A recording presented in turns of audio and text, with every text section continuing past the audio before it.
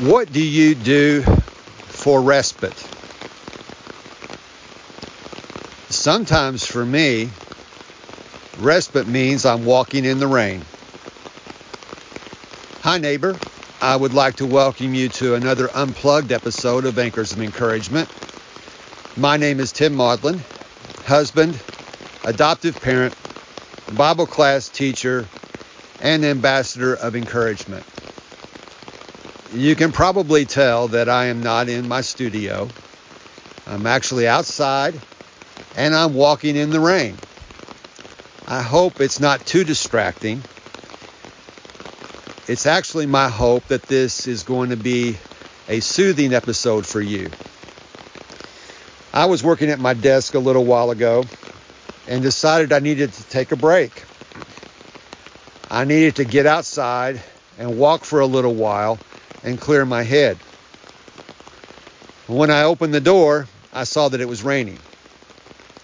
But I wasn't going to let that stop me. I actually like walking in the rain. I know that might sound weird, and for those who know me, they're probably smiling right now and saying, yeah, Tim's weird. But I actually like walking in the rain. I have a large golf umbrella. I have some waterproof shoes on, so I'm not getting wet. I actually find this relaxing. Always have. There's something soothing, at least to me, there's something soothing about hearing the raindrops on the umbrella, hearing the rain falling through the trees. I just find it relaxing. As I was out here walking, I thought I should record a message for you. So I pulled my phone out, and that's what I'm doing. What I want to encourage you with this short episode is that there are times that we all need respite. It doesn't matter whether you are an adoptive parent or not. There are times in all of our lives where we need to step away from whatever we are in at the moment and take a break. For me, today, that means walking in the rain. The thing I want to also encourage you with today is when you identify the need to take a moment of respite, don't let something like a rain shower stop you. Get creative.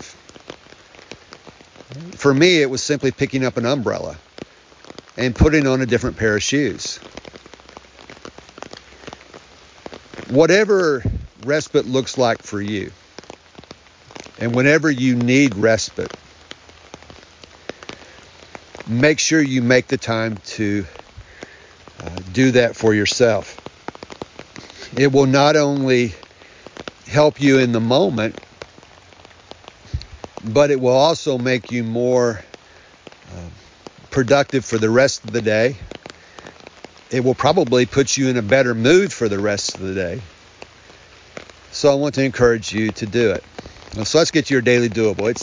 It's quite obvious, but I would like to go ahead and say it again just to reinforce the message today. Make time for respite. Again, whatever that looks like for you. Don't let some obstacle prevent you from taking time and making time for yourself. Now the rain is starting to lighten up. And it's about time for me to go in anyway. I want to thank you for joining me today. I hope this message has found a person who is realizing they need to take a break. And I want you to make sure and take that time for yourself. Again, thank you for joining me. Until next time, this is Tim encouraging you to do what you can now.